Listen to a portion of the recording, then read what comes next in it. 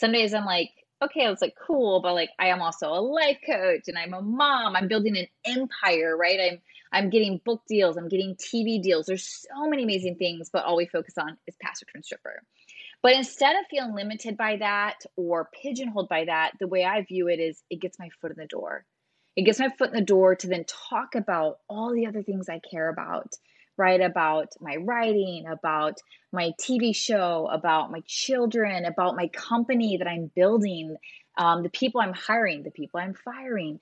And so I'm grateful for the opportunities it's given me to have these deeper conversations, to be on these different podcasts, TV shows, and magazines, newspapers that have written stories on me that I never would have had my story not become a public thing. If you're a longtime listener to the podcast, Life Amplified is not the place that you would expect to come to and hear an interview with an online sex worker making $100,000 a month on OnlyFans. And quite honestly, this is not the interview that I thought I'd ever be having either. But I really encourage you to withhold your judgment and listen to what Nicole Mitchell is going to share this week. It's not a conversation about pornography.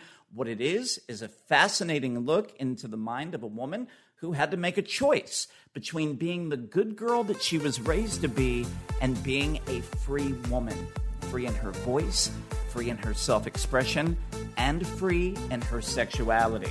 This is a fascinating, unconventional path to finding your purpose, and I think you're going to be amazed by the conversation. Welcome back.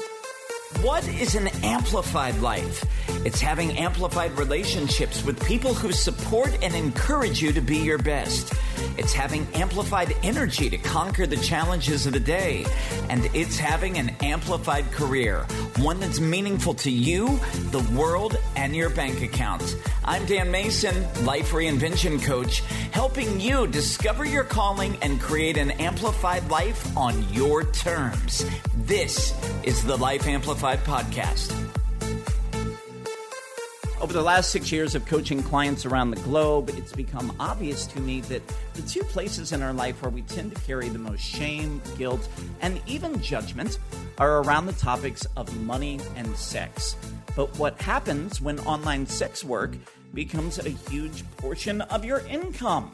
What does that stir up within you? What are the judgments and perceptions that you have? Please put them aside for the next 45 minutes or so. Because what we're going to uncover this week are so many other layers to Nicole Mitchell, who's made international headlines, is the pastor turned stripper and life coach who helps people make six figures plus doing what they love. Nicole works one-on-one with clients, leads a mastermind for next-level leaders, and teaches digital courses on how to create the life of your dreams from the inside out. And oh, by the way, she's also a top 1% content creator on the site OnlyFans. And this week, she's going to talk about the intersection between online pornography and expressing her life's purpose. It's a fascinating conversation. Now, probably not one that you want to have with the kids in the car, but it's one that you should listen to. Some of the topics that we're going to talk about this week are the impact of religious trauma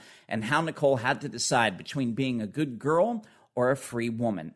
She'll discuss how the inconsistencies in her church power structure set her on a self-discovery journey that caused her to reevaluate her sexuality and her career path. We'll talk about the value of making fast decisions and how it leads to fast results. She's going to have an honest conversation about all of her online critics and how she deals with the haters. Plus, we'll talk about how she reconciles online sex work with being a mother and how she talks to her kids about her career. And there'll be a really great conversation at the end where she'll tie it all together and share how OnlyFans is actually an on-ramp to help her get her larger message out to the world. You're going to have a lot of feelings about this episode, and Nicole and I can't wait to hear your thoughts. Be sure to screenshot the podcast. You can upload it to Instagram or Twitter. Be sure to tag me at CSC Dan Mason and tag Nicole at Mitchell Nicole. That is Nicole with a K, Nikole. And if you're a first-time listener, don't forget to give us a follow here on the iHeartRadio app or whichever podcast platform that you're listening on. She's been featured at the Jimmy Kimmel Show, the New York Post, and SiriusXM. Today, she's on the Life Amplified podcast. Please welcome, get ready for a fascinating conversation with Nicole Mitchell. Nicole Mitchell, welcome to Life Amplified. What's up? Thank you so much for having me. We have done this podcast for 3.5 years. We have heard so many stories of people finding their purpose, the crazy ways that we get there to that point. But we have never heard a story like yours. This is going to be a treat for people. A queer woman in a straight marriage preaching in the church who eventually became a stripper online. So I don't even know where you want to start. Maybe we take it all the way back because I'm assuming that if, for you to go the church path and to become a pastor, you probably grew up in a pretty religious household at an early age. So tell me about that relationship for you and how that shaped who you were and why it wasn't working anymore. Yes, I love this. Yeah, I grew up in a very religious, very conservative home, and it was totally my parents doing what they knew. Like we all as parents are doing the best we can with what we know, with how we were raised. And so I grew up and I tried so hard until just a few years ago. So my entire life, I tried so hard to be a good girl who becomes a good wife, who becomes a good mother. And eventually had this moment where I had to decide between being a good girl or a free woman. But before we get there, yeah, everything I did was through the framework of my religion, of what I was taught was appropriate for a woman. And the pressure and the assumption and the expectation that I was a straight woman. And that my highest aspiration in life was getting married and having babies. And so I took on those expectations, those beliefs, and tried to make it my own and live that way for most of my life until a turning point where I began to question everything and reevaluate, is this the life that I want to live, or is this the life I was told to live? And that question changed everything. Yeah, that's a theme that comes up a lot on this podcast.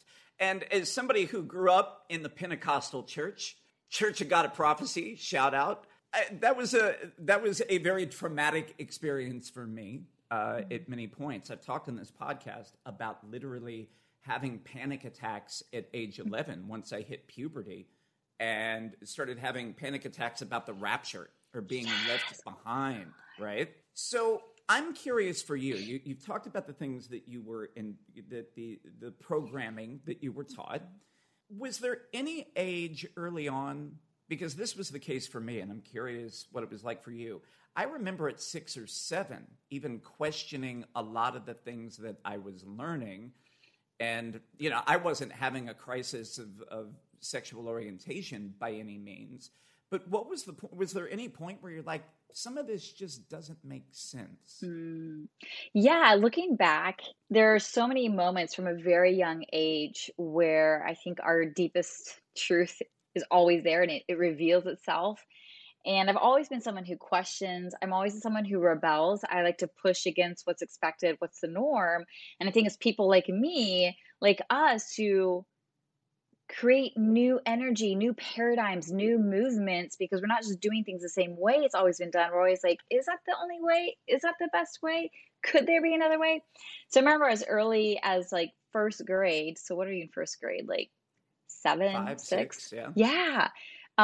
Me like curious why are cuss words bad? It's just a word, right? I remember even if around that same age, 5 or 6, it's gonna be honest, like I would touch myself. I was very like connected to my body, and was caught one time by a family member and was very quickly shamed for it. And so I was just like, I was very free and very open and had all these questions. And I very quickly learned these aren't things you're allowed to question. These are black and white. They know, I don't, they're right, I'm wrong. And so my entire life from that little age, I stuffed down so many questions I had. Even to the point where I think in middle school, I don't know where this idea came from. I loved the idea of being a stripper. I don't know where I was even exposed to that idea. I went to all these super small Christian private schools. Wow. I was so what exposed. age were you when you were like, hey, stripping might be my path in life? Like, when did that come up for you? Probably like 5th or 6th grade. I was fascinated by the idea of it. And then it was in 8th grade when I went to see the movie Titanic and the camera pans across Kate Winslet's nude body, and I was like, oh my God, I want to do that. I want to do Mm. that someday. So they were always there. And I thought, doesn't everyone? And then I very quickly learned, apparently, no, not most of my girlfriends wanted to be strippers or pose naked. So again, I stuffed down those desires and curiosities until many, many years later. And at that age, as you're going through that, because I'm sure you see this in your coaching practice as well, a lot of people come to me from a religious background, and I'm not anti-religion or spirituality, but I've seen it happen over and over again, where there's a certain set of rules that you have to play by, and as you hit a certain age, you don't fit into that box, or you start having desires beyond what you were taught. And it creates the sense of shame for people. It's, I am wrong. And literally, on a subconscious level, I think a lot of people get to that point where like, well, if I'm wrong in the eyes of God, if my higher power can't love me, then how would anybody love me? Mm-hmm. There's a lot of self-worth that gets tied in there. Something that Stephen Lovegrove has been on this podcast before. He's talked about the idea of God trauma, but I do believe that that's a real thing. How did you navigate that? Because you didn't rebel at that point if you were certainly becoming a leader and a pastor in the church. Yeah, totally. I'm so glad you brought God trauma. And I term it more as religious trauma because I think, God, higher power is love, and we fucked it up with our religion. And the toxic theology that was taught to me was I was totally depraved, completely unworthy of anything good. And that was pounded in me, programmed in me so deeply that it took until just a couple years ago to come home to my wholeness and to come home to my goodness and to come home to my worthiness. That I, Nicole, am worthy of good things. I, Nicole, am good. I'm an inherently good person. That is so not the case inside the churches that I grew up in. And so because of that toxic paradigm that I'm garbage, I tried for so long to be that good girl. Then at a point, I'm like, wait, why does it matter? Like, if I'm already doomed and I can't do anything good, and I'm not deserving of anything good, why does it matter? And for me, as someone who's always been very, very sexual from a very young age, I remember the one thing I wanted to happen before the rapture, same thing, I had rapture trauma, was like, I would pray at night, please God, do not come before I can have sex. Every night I'm praying, I have to have sex before you come back and rapture us. Before Kirk Cameron shows up like the movie Left Behind and let me have sex. Wow. And so speaking of like rapture trauma, it took until my late 20s to not have an instant panic if I walked into my house and I saw my then husband's shoes and pants on the floor. Because it was serious? Immediately, wow. Yes, until my late 20s, I would just like get flushed and panic like, oh my God, I've been abandoned. I've been left behind. And I have to like calm down and like connect the rational dots of like, oh, he said he was going to the gym. So he probably just changed real quick. But it was still, so there's like a lot of like, like healed anger, but there was a lot of anger there where I feel like I couldn't even just be an adult. I was still so deeply traumatized from the beliefs and teachings I was taught as a little girl that things like that would trigger me in my late 20s. But yeah, so I would pray, please God, let me have sex before you come. And it's interesting, like, in the church and in my family, sex is very, very, very, very, very, very, very bad. And you have someone who deeply craves it. So when I finally had it at age 16, I felt instant shame. And shame is the voice that says you are bad. Guilt is the voice that says you did something bad. And I just immediately went to the voice of shame that I'm just bad and horrible. And it went even deeper then. If I'm so bad and horrible, why does it even matter? And then you add on to that, we don't allow birth control in the churches I grew up in, we're not allowed to talk about protection because protection means you're planning on having sex, and that's wicked in the eyes of the Lord. So then I just was reckless. I didn't have birth control. I didn't use protection. I viewed myself as garbage and like had these like slept with all these different people. And I like feel so bad for little Nicole if she had just been armed with the truth that like sex is beautiful and sex can be amazing and you're worthy of protection and birth control's okay. I could have had a totally different experience.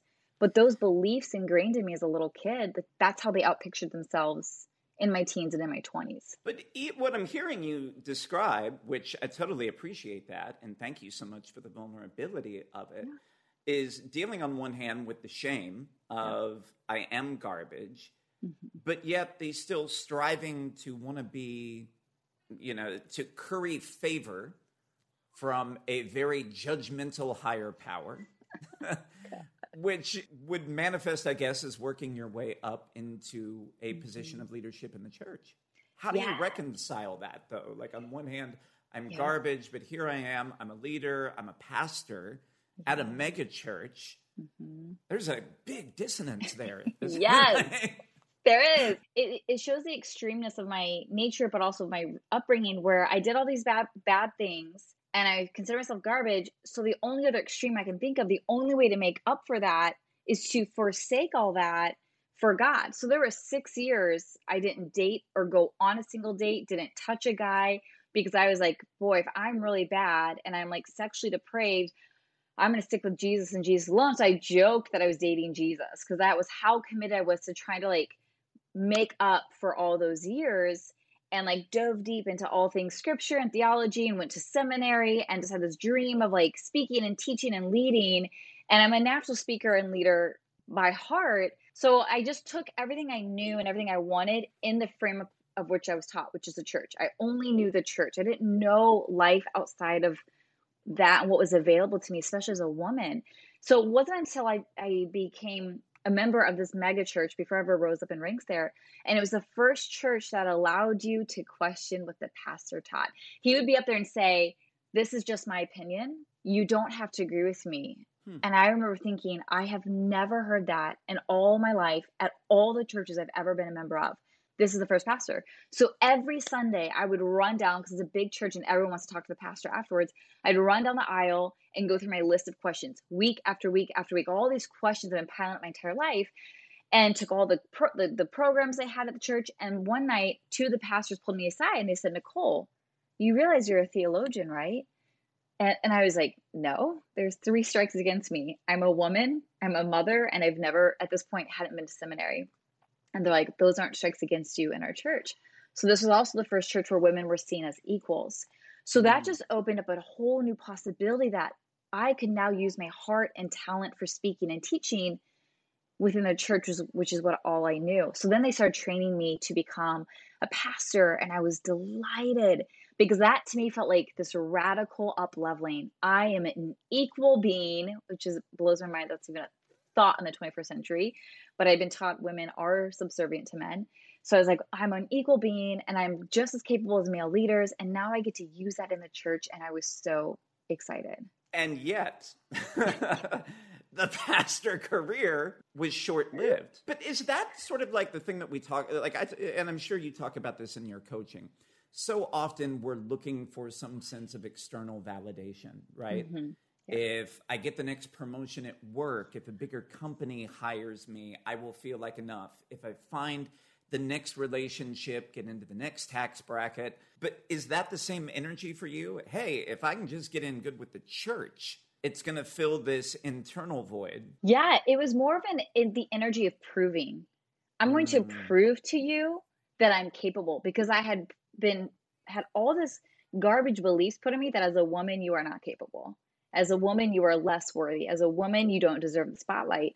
And I was hungry to prove that Nicole Mitchell crushes it in the spotlight, and to prove it, which at this church, which taught gender equality, but in practice, it was a totally different thing. Women were not treated equally there. And that's what ended up pushing me out of the church, is I found the inconsistency between what they taught and what they lived. And as someone who's trying to rise up in the ranks and seeing all the white men in my circle getting promoted and getting paid and getting all the favored positions, and me, who's a biracial queer woman, having to jump through more hoops, having the finish line pushed further and further away, I saw believing and doing were 2 different things at that church.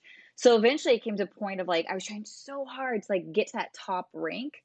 And then eventually I got it. And then that day I walked away from my church and left without telling anyone, saying I would never come back because it was so toxic. They didn't actually want Nicole Mitchell. They wanted a watered down version of me to be more like the head pastor. You need to be like him, act like him, talk like him, be a match for him. and totally erased who I actually am. And so I had to walk away, and it was terrifying because I wasn't walking away to anything. I didn't have another job lined up. I didn't know I was going to do this online adult work. I just like, I'm stepping into the unknown and trusting that it will lead me to where I'm meant to be. So I hear that there was an element I have to give up. I can't fully be Nicole Mitchell. Did you know who Nicole Mitchell was in her fullness at that point, or were you still searching? I was still searching.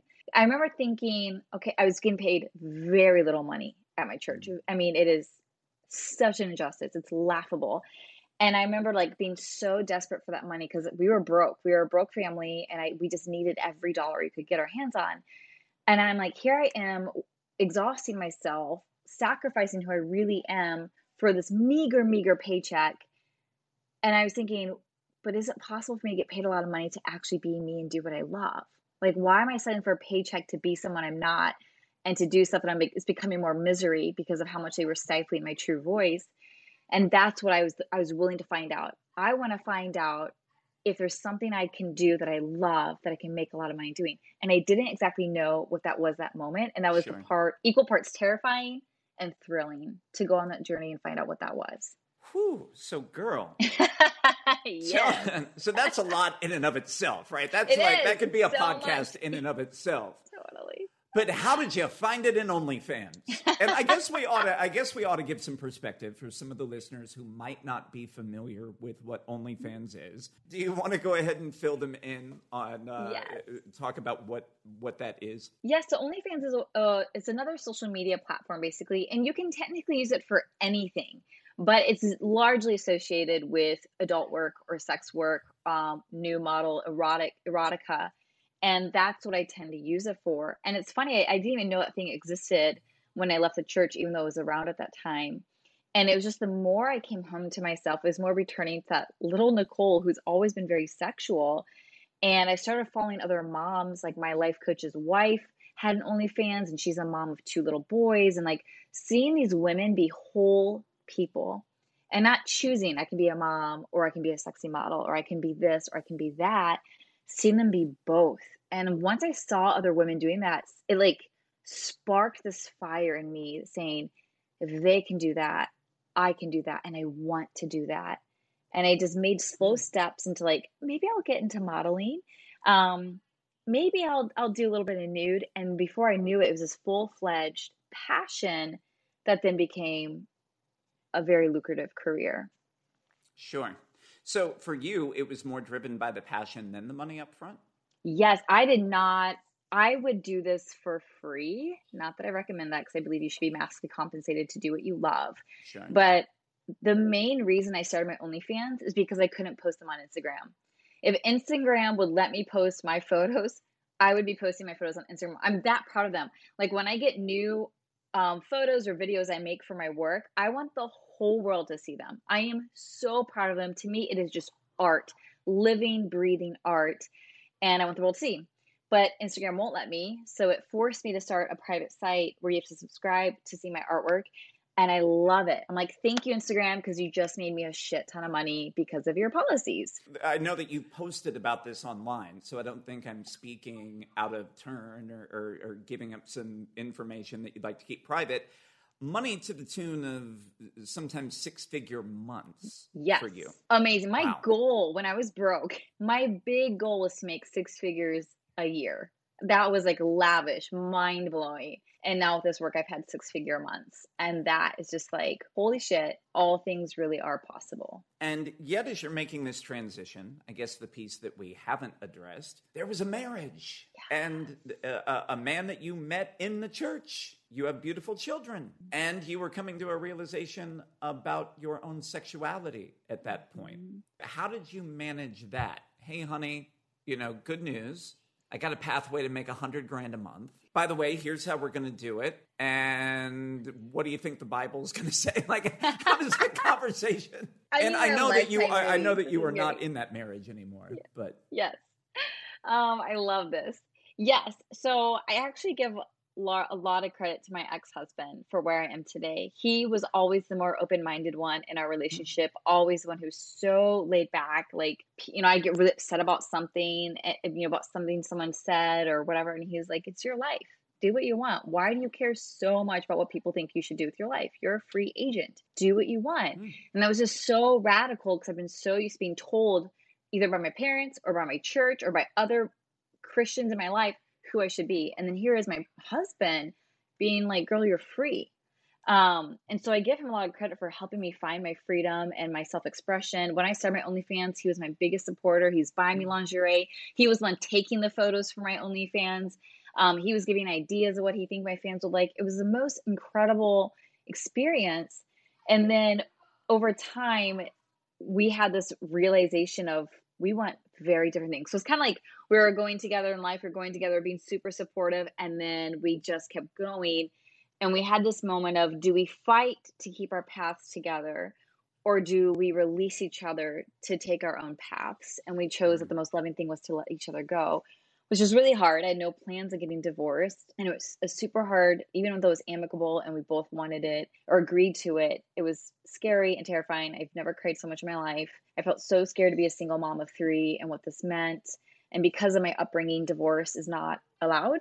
So to get divorced, I knew I'd lose family members over that and friends over that. But now that I'm here, I am the wealthiest I've ever been. I am the happiest I've ever been. And I'm the most fulfilled I've ever been. And I have found that it was absolutely the right call. But he's a large reason why I got where I am today. And I will forever be grateful to him because of that. The way you explain it, it's almost shocking that there would be a divorce. It seems like you could have written that out. And I think that that's probably a point that many couples find themselves in, where it's comfortable, it's safe. You could stick it out. You're great roommates. You get along. You like watching the same shit on Netflix. But being able to make that decision.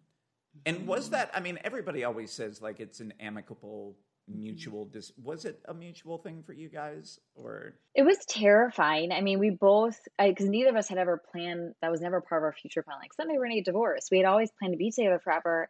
And then the more we had these realizations and these conversations of like, what do we want? And we're both the kind of personalities where like, we don't ever want to be the couple or the individuals who settle, because that's what society has taught us. That's what religion taught us. That's what family taught us. You should settle, especially as a life coach. Like, I just deeply believe that you have your path and you have your calling and you have your destiny. And one of the fastest ways to sabotage that is to quit, is to stay, is to shrink, is to sacrifice, is to settle. And so the more conversations we had, it was terrifying to realize I would feel like I was settling if I was staying. He would feel like if he was settling if he was staying. And we're like, oh my gosh. And then we were both terrified of how it was going to impact our 3 kids. There was a lot of tears. We went to therapy. We both loved her. She's an amazing therapist. And so we tried. And I think for me, I don't know about you, but I've heard so many couples who end up getting divorced saying, we should have gotten divorced 5 years ago. We were, we tried, and now we hate each other, or we're bitter, or like we knew back then, and now we've just dragged out.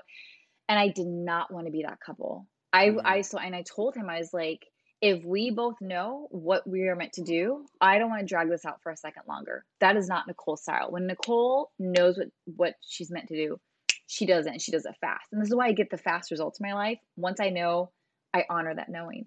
But it's terrifying because that's not the case. Most people you hear fight for years and go to therapy for years. And I just didn't want that to be our story. And so we moved pretty fast in our own situation. You mentioned, I want to go back to something that you just mentioned. You were talking about this journey to figure out your calling and your purpose and how you got there. I operate from a paradigm, perhaps you do as well, that your purpose is never actually the job that you have, because you can lose a job or anything external to you can change. So my purpose isn't to be a coach. My purpose isn't to have this podcast. It's a vehicle through which I'm living my purpose at the moment. But the purpose of your life is not to be an online sex worker or a life coach. What have you learned about yourself? What is Nicole's purpose? And how is the path that you've chosen, an unconventional path you've chosen, the best vehicle for you to live that and make it real in the world? Yes. Oh my gosh. I'm so glad you brought this up and you asked this. This is brilliant, Dan. I am such a deep believer in this. I believe like your purpose is your being, not just your doing. Because like you said, anything can change any moment. Your marriage can end, your loved one can die, your job can be gone, but who you are remains. And so one of my passions in my life coaching work is helping people be fully expressed, and that your fullest expression will take different forms. Yours is through a podcast and through coaching, mine through coaching and my online sex work. Like, what is your version of self expression? Today, I had a call with a man who for 25 years didn't talk because he had such a severe stutter, and he was so afraid of being laughed at, to then making the commitment to talk to a new person every single day. And now he's gone on to do 2 TEDx talks. He's currently having his documentary filmed, like all these amazing things. Like, he is now fully expressed in his version by using his words. And so I want to help people realize their purpose through their being and figure out who you are and what lights you up. And then for me, taking it to the next level, monetizing that. I have a course called Monetize Your Shit, right? And it's all about monetizing who you are. Because again, the economy can change, your job can change, your relationship status can change, but who you are always remains. So if who you are is always remains, you can always monetize your passion, your goofiness, your brilliance, your curiousness. Like, what is it that you love doing? Who are you really fully when you're unleashed and uncensored and unfiltered? And now let's make money doing that. And that's why I'm able to make the money I am, is because I'm not tying it to like clocking this many hours or hoping an employer will pick me. I pick me, I choose me, I employ me, I pick my rate, I pick what's worthy of my time and my energy, and I know how to monetize it really well. And then my income just keeps matching that. So I just want to see people be more and more of who they really are and make a lot of money while they're doing that. And part of that path of living fully expressed, as you said, is dealing with the people whose vision for your life doesn't align with that. Now, I've talked about, like, it's not like I didn't have some haters along the way. I still remember, like, the day my dad and stepmom told me, Daniel, life coaching is not a real job. Go back to radio. Get another corporate gig. However, your critics or the people who have opinions about what you do extend far and wide. I was sort of going down the Nicole Mitchell YouTube bandwagon. Oh gosh, the worst. For this interview. Don't go there. There is a guy who was taking your Instagram stories and breaking them down and analyzing them frame by frame like it was the goddamn Kennedy assassination footage. And there are tons of comments happening underneath, and particularly from people who still, believe a certain way, maybe the way that you used to. Mm-hmm. So I don't have to, I get a couple people, here and there. People give this podcast a 1-star rating. By and large, more people love it than don't. I've never had the experience of having hundreds of comments on the video. Yeah. How do you deal with that? Because I have to think there's still the inner child part. There's part of little Nicole that wants to fit in, that might want to prove herself on some days. Mm-hmm. How do you reconcile that? Yes, I love that. My kryptonite is wanting to be understood. That is the same issue I return again and again with my own life coach. I just want to be understood. I'm not an evil person. I'm not a horrible person. I'm not a bad mom. All these things I'm accused of. I just want to be understood. And I'm constantly having to release myself from being understood. And something I've learned and embody is, for those of us who are leaders, are we willing to be misunderstood for the sake of fulfilling our mission? And that's something I have to consciously choose that again and again when my story goes viral. Again, my story's gone viral a few different times, which means it reaches more people, which is awesome, which means it also finds more trolls and haters. And so it always brings up that deep desire to be understood, and me releasing that need to be understood, and just choosing to know that the right people do understand me. My very intimate circle that I've invested in and have committed to, they understand me, they love me, they celebrate me. So one practical way I handle that, I don't read any YouTube comments. I have a YouTube channel. I post videos weekly. I don't read any comments. It's interesting how every platform sets the tone. YouTube is, of all the platforms I use, is the worst comment section. So much hate, so much attacking that I can't even look for the good. I just let it rest. Reddit, Mm. all love, all praise, all support.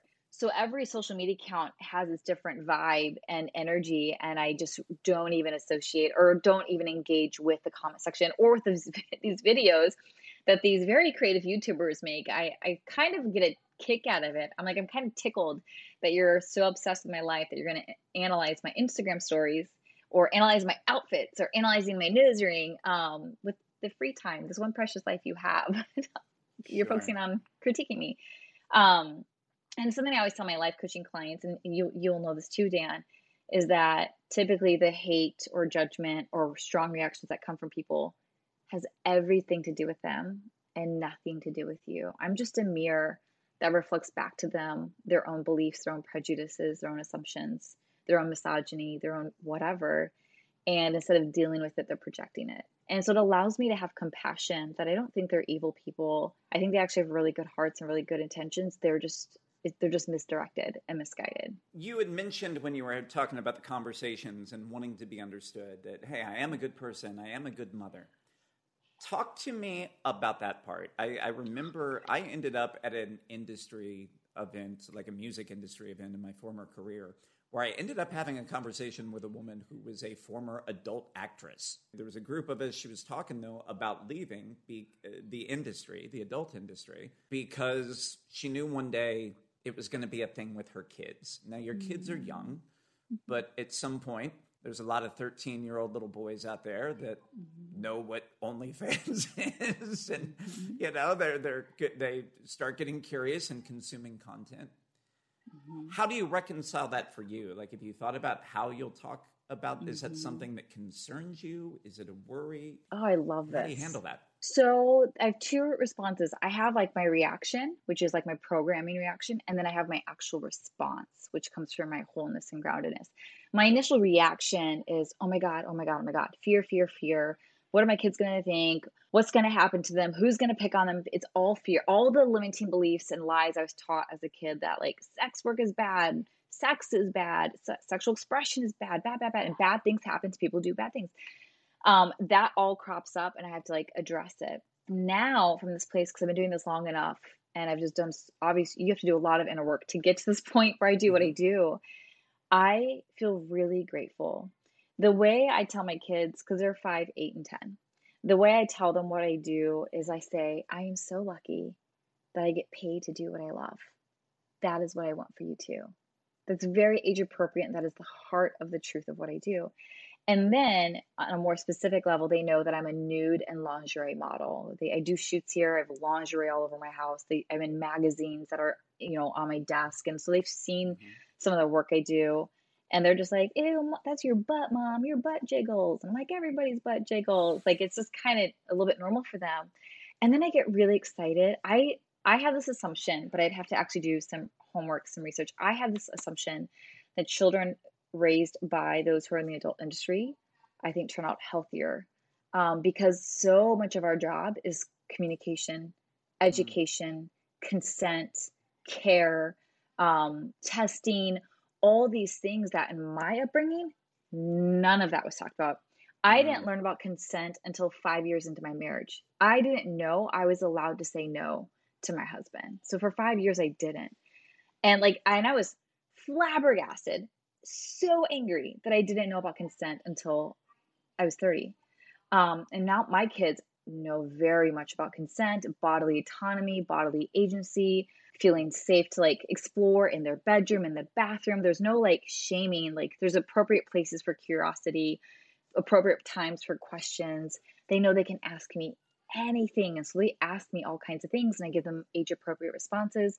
And so my home is this very open, safe, respectful container where you can express yourself and question and explore and not be shamed or punished. And I get excited to think about how much healthier they're going to be as adults because of that. For the people listening today who might not be fully on board or understand this path and your desire to be understood, part of the concern about any sort of pornography is that it's an objectification of women. Mm-hmm. How do you respond to that? Because you seem very much in your power and in this career path that you're in. Yet I'm sure there's probably some gross comments from people that slide into the DMs as well. You know, as much as I'd love to think that every OnlyFans subscriber is like, Nicole, you're an inspiration, I'm sure you get some gross stuff too. How do you reconcile that? How do you deal with that without Dan, you are feeling such a devalued? good interviewer. I just love your questions. Everyone, just listen to Dan. He's amazing. Okay, I just first have to say, some of us women like to be objectified. Put that out there, okay? Yes. Right? So But some is of that, us... is that sort of like a relative thing? Like, I feel like, yes, you know, if the dude looks like Ryan Reynolds, people are like, yes, objectify. If I go sliding into the DMs on an Instagram model's account, they're like, hard pass. I'm going to block you. So I do feel like that's a little specific and Yes. a nuanced conversation. Yes. Okay. There's appropriate times and places. So, for example, you can subscribe to my OnlyFans, and obviously I post explicit content there and like cute content. It's everything. So I'm a whole person. So I bring my whole self. There are some girls who do this where they're purely fantasy material. They don't engage with their personality. They don't tell stories from their real life. I talk about my kids. I talk about trips I'm going on. I talk about my interviews. I post my interviews in my OnlyFans. And actually, Dan, for Nicole, and you know, this is a life coach, we attract who we are.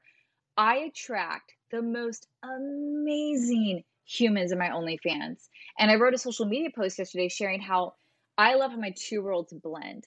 I have OnlyFans subscribers who become life coaching clients.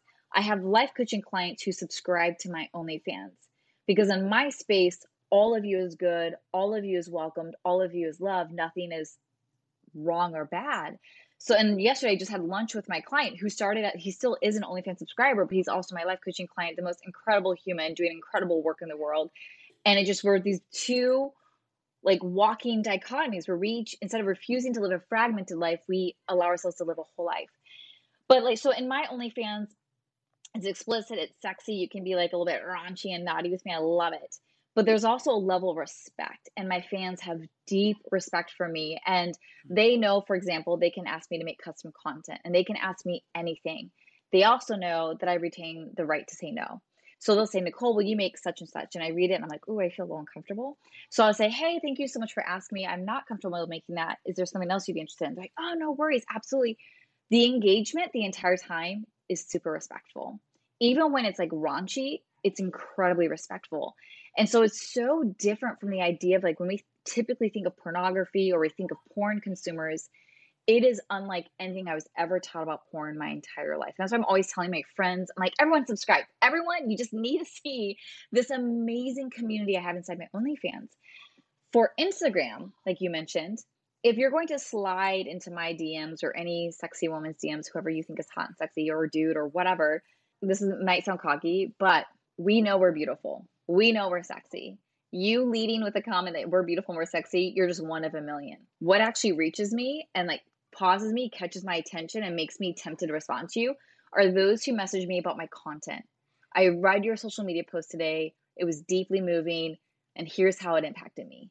Right. And I'm like, oh my God, I love that. What I wrote, my Facebook Live, my Instagram Live, my copy, it reached you. That's amazing. And then I've made some amazing connections on social media because of people who are able to see past just my looks and just my photos to like what I have to offer, which is so much more than that. And that's what ends up making my OnlyFans so magical is I think a lot of people subscribe thinking they're going to get just a fantasy, and they get this whole fully expressed person who has a life and who has passions and endeavors and fears and doubts.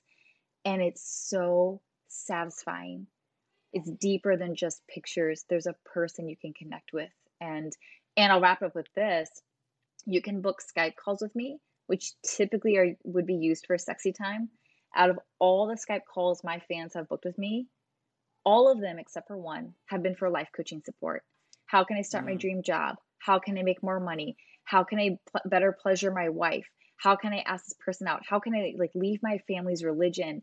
And our conversations are so deep and soulful, which again just shows me people are so hungry for this kind of living and being and connecting.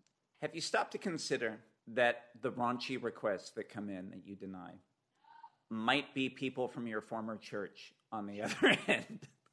I was a high school teacher before I was a pastor, and I have high school I mean, they're not they're like in their late 20s now. They're like, "Hi, Miss Nicole." And I'm like, "Oh Oh, my oh, ugh. which I Yee. admire their bravery to admit that they are in my OnlyFans. And I will almost always jokingly say like, "Hi, so nice that you get to see a whole new side of me." So yeah, some of them have introduced themselves, and I'm sure there's a lot of church members. I'm sure there's even been relatives who've secretly subscribed, and I have no idea. But I'm always like, "You're welcome here too." You and I were on a panel together a couple months ago. Mhm. Because I also am a top 1% OnlyFans. No, that's not true. Everyone subscribe. Yeah, I post unsolicited dog pics online, and my dog is very handsome. You can make a Check lot that of out. money. Make sure to Animal follow him photos. on Instagram at Brady Mason Pup. He's the man candy of the household. We were on a panel about media and PR together. And you said something interesting that caught my attention, and it was not what I expected. You're known, and every story that sort of comes up, if people Google you, it's the pastor turned stripper. And you had said, "This is my story, and sometimes I wish it wasn't, but all of it is authentic." So for all that you've shared today, and the work that you've done, and you seem very at peace and in your power, and very connected to yourself and something bigger than you. Tell me what you meant by that. What is the part of you that wishes it wasn't your story? Yeah. If there was a part of it you could rewrite, do you think about that? Yeah, it's my story is very can be very and easily sensationalized, and it has been, right? That's the tagline, Pastor Turned Stripper, where I've gone viral a few different times over the span of 10 months. And I love it. I love that it catches people's attention. I've had several people write like, "Oh my God, this is amazing." Wait a second, there's more to her than what that tagline suggested. Like they Yeah. felt a little duped, but in a good way. They're like, "I wasn't expecting to learn so much or go so deep." And I love that. But because it's so sensationalized and it's like hyper focused on, some days I'm like, okay, it's like cool, but like I am also a life coach and I'm a mom. I'm building an empire, right? I'm getting book deals, I'm getting TV deals. There's so many amazing things, but all we focus on is pastor turned stripper. But instead of feeling limited by that or pigeonholed by that, the way I view it is it gets my foot in the door. It gets my foot in the door to then talk about all the other things I care about, right? About my writing, about my TV show, about my children, about my company that I'm building, the people I'm hiring, the people I'm firing. And so I'm grateful for the opportunities it's given me to have these deeper conversations, to be on these different podcasts, TV shows, and magazines, newspapers that have written stories on me that I never would have had my story not become a public thing.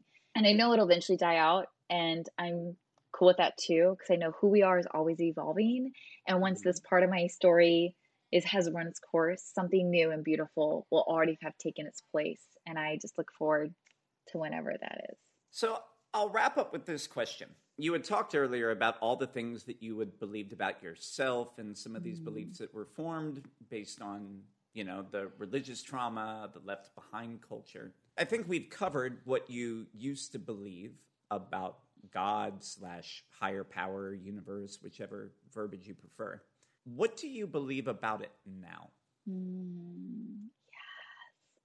I feel way more spiritual today than I ever did in all my years in church. I feel way closer to God, divine, universe, whatever you want to call it. I feel way closer to it than I ever did before. And for me, I feel like I just eliminated the middleman, which was church, which was male leadership, which was for me even scripture and Jesus. No middleman is required. And my previous beliefs are based on separation. My beliefs now are based in oneness. I'm one with all that is. Nothing can be taken from me. I'm whole forever and always. I'm worthy for all forever and always. I'm loved forever and always, and I get to have it all. And these are polar opposites of what I was taught to believe. And as I learned and leaned into these new beliefs, it felt like one giant returning. It felt like I was Mm. coming home. It was like the ancient language of my soul, though I had never heard those beliefs growing up. Once I started hearing those and leaning into those, it's like my deep soul took an exhale, like, you're home, Nicole. You're home. And it's why I feel so at peace. My friend, I think we've covered all the bases. Is there anything that we didn't cover? Is there anything that you would like to leave the listener with today? Yes. I think the last thing I want to say is because of the work I do, when people become my coaching clients or start following me on social media, they're like, oh, I feel like, do I have to start an OnlyFans too? Well, I highly recommend it. It's not required. But what I want for you, I think what I want for you to take away, one of the many things I want you to take away from Danny's conversation is I want for you ultimately to be fully expressed. Whatever that looks like, whether it's you starting the podcast you've always wanted, whether it's you starting your dream business, whether it's you relieving the toxic family member or relationship you've been holding on to for way too many years, whatever your path is, I want you to live a fully expressed life. And I know how terrifying, obviously, facing that and deciding that. But life on the other side of trusting yourself, trusting your desires, trusting your path is so worth it. It's so worth it. I would do it all over again. You're worth it, and you'll make it. That is what we call the amplified life, my friend. So, Nicole, where can people find you on the socials? Yes, come find me. I have my website, NicoleMitchell.com. Nicole is spelled with a K, Nikole. Find me at Instagram. I'm the most active on Instagram and Facebook, but I'm on YouTube. I'm on Twitter. But come say hi. I love meeting people. If you heard our interview, please let me know. I love meeting people who listen to deep conversations like this. Appreciate you, my friend. Thanks for doing this. Thank you, Dan. This was amazing. Appreciate you. I had a lot of opinions on how that interview would turn out before we did it, but what I realized is there is so much more to Nicole, so many layers and so much depth, and I'm reminded of the quote by Walt Whitman that says, "We are large, we are multitudes." But what were your big takeaways? Would love to get your feedback. Screenshot the podcast, upload it to Instagram or Twitter.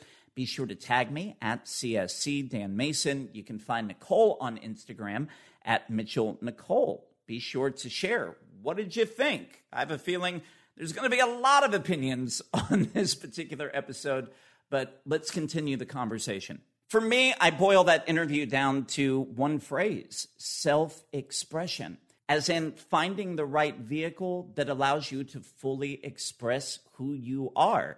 For me, it's my podcast. For Nicole, OnlyFans has been a powerful tool for her. You heard her say she'd be giving those photos away on Instagram if it didn't violate the community guidelines. But the bigger question is, what's your vehicle to self-expression? And are you living as fully as you would like, or are you stuck in a life that somebody conditioned you to want many years ago? And if you're not happy with the answer to that question, and maybe this podcast has opened up some new pathways or portals of thinking for you, don't hesitate to reach out. This is my life's work, is helping people work through this for themselves. You can go to my website, creativesoulcoaching.net. We got one-on-one coaching programs there, group coaching programs, so many different ways that we can work together for you to step into your purpose. And what a powerful time to do it as the world's reopening. If you're loving this episode, please be sure to share it on your social media with as many people as you know. And don't forget to give us a follow here on whatever platform you're listening to. I love you, I appreciate you, and I look forward to talking to you next week. In the meantime, turn down the volume on your negativity, turn up the volume on your purpose, so you can live life amplified.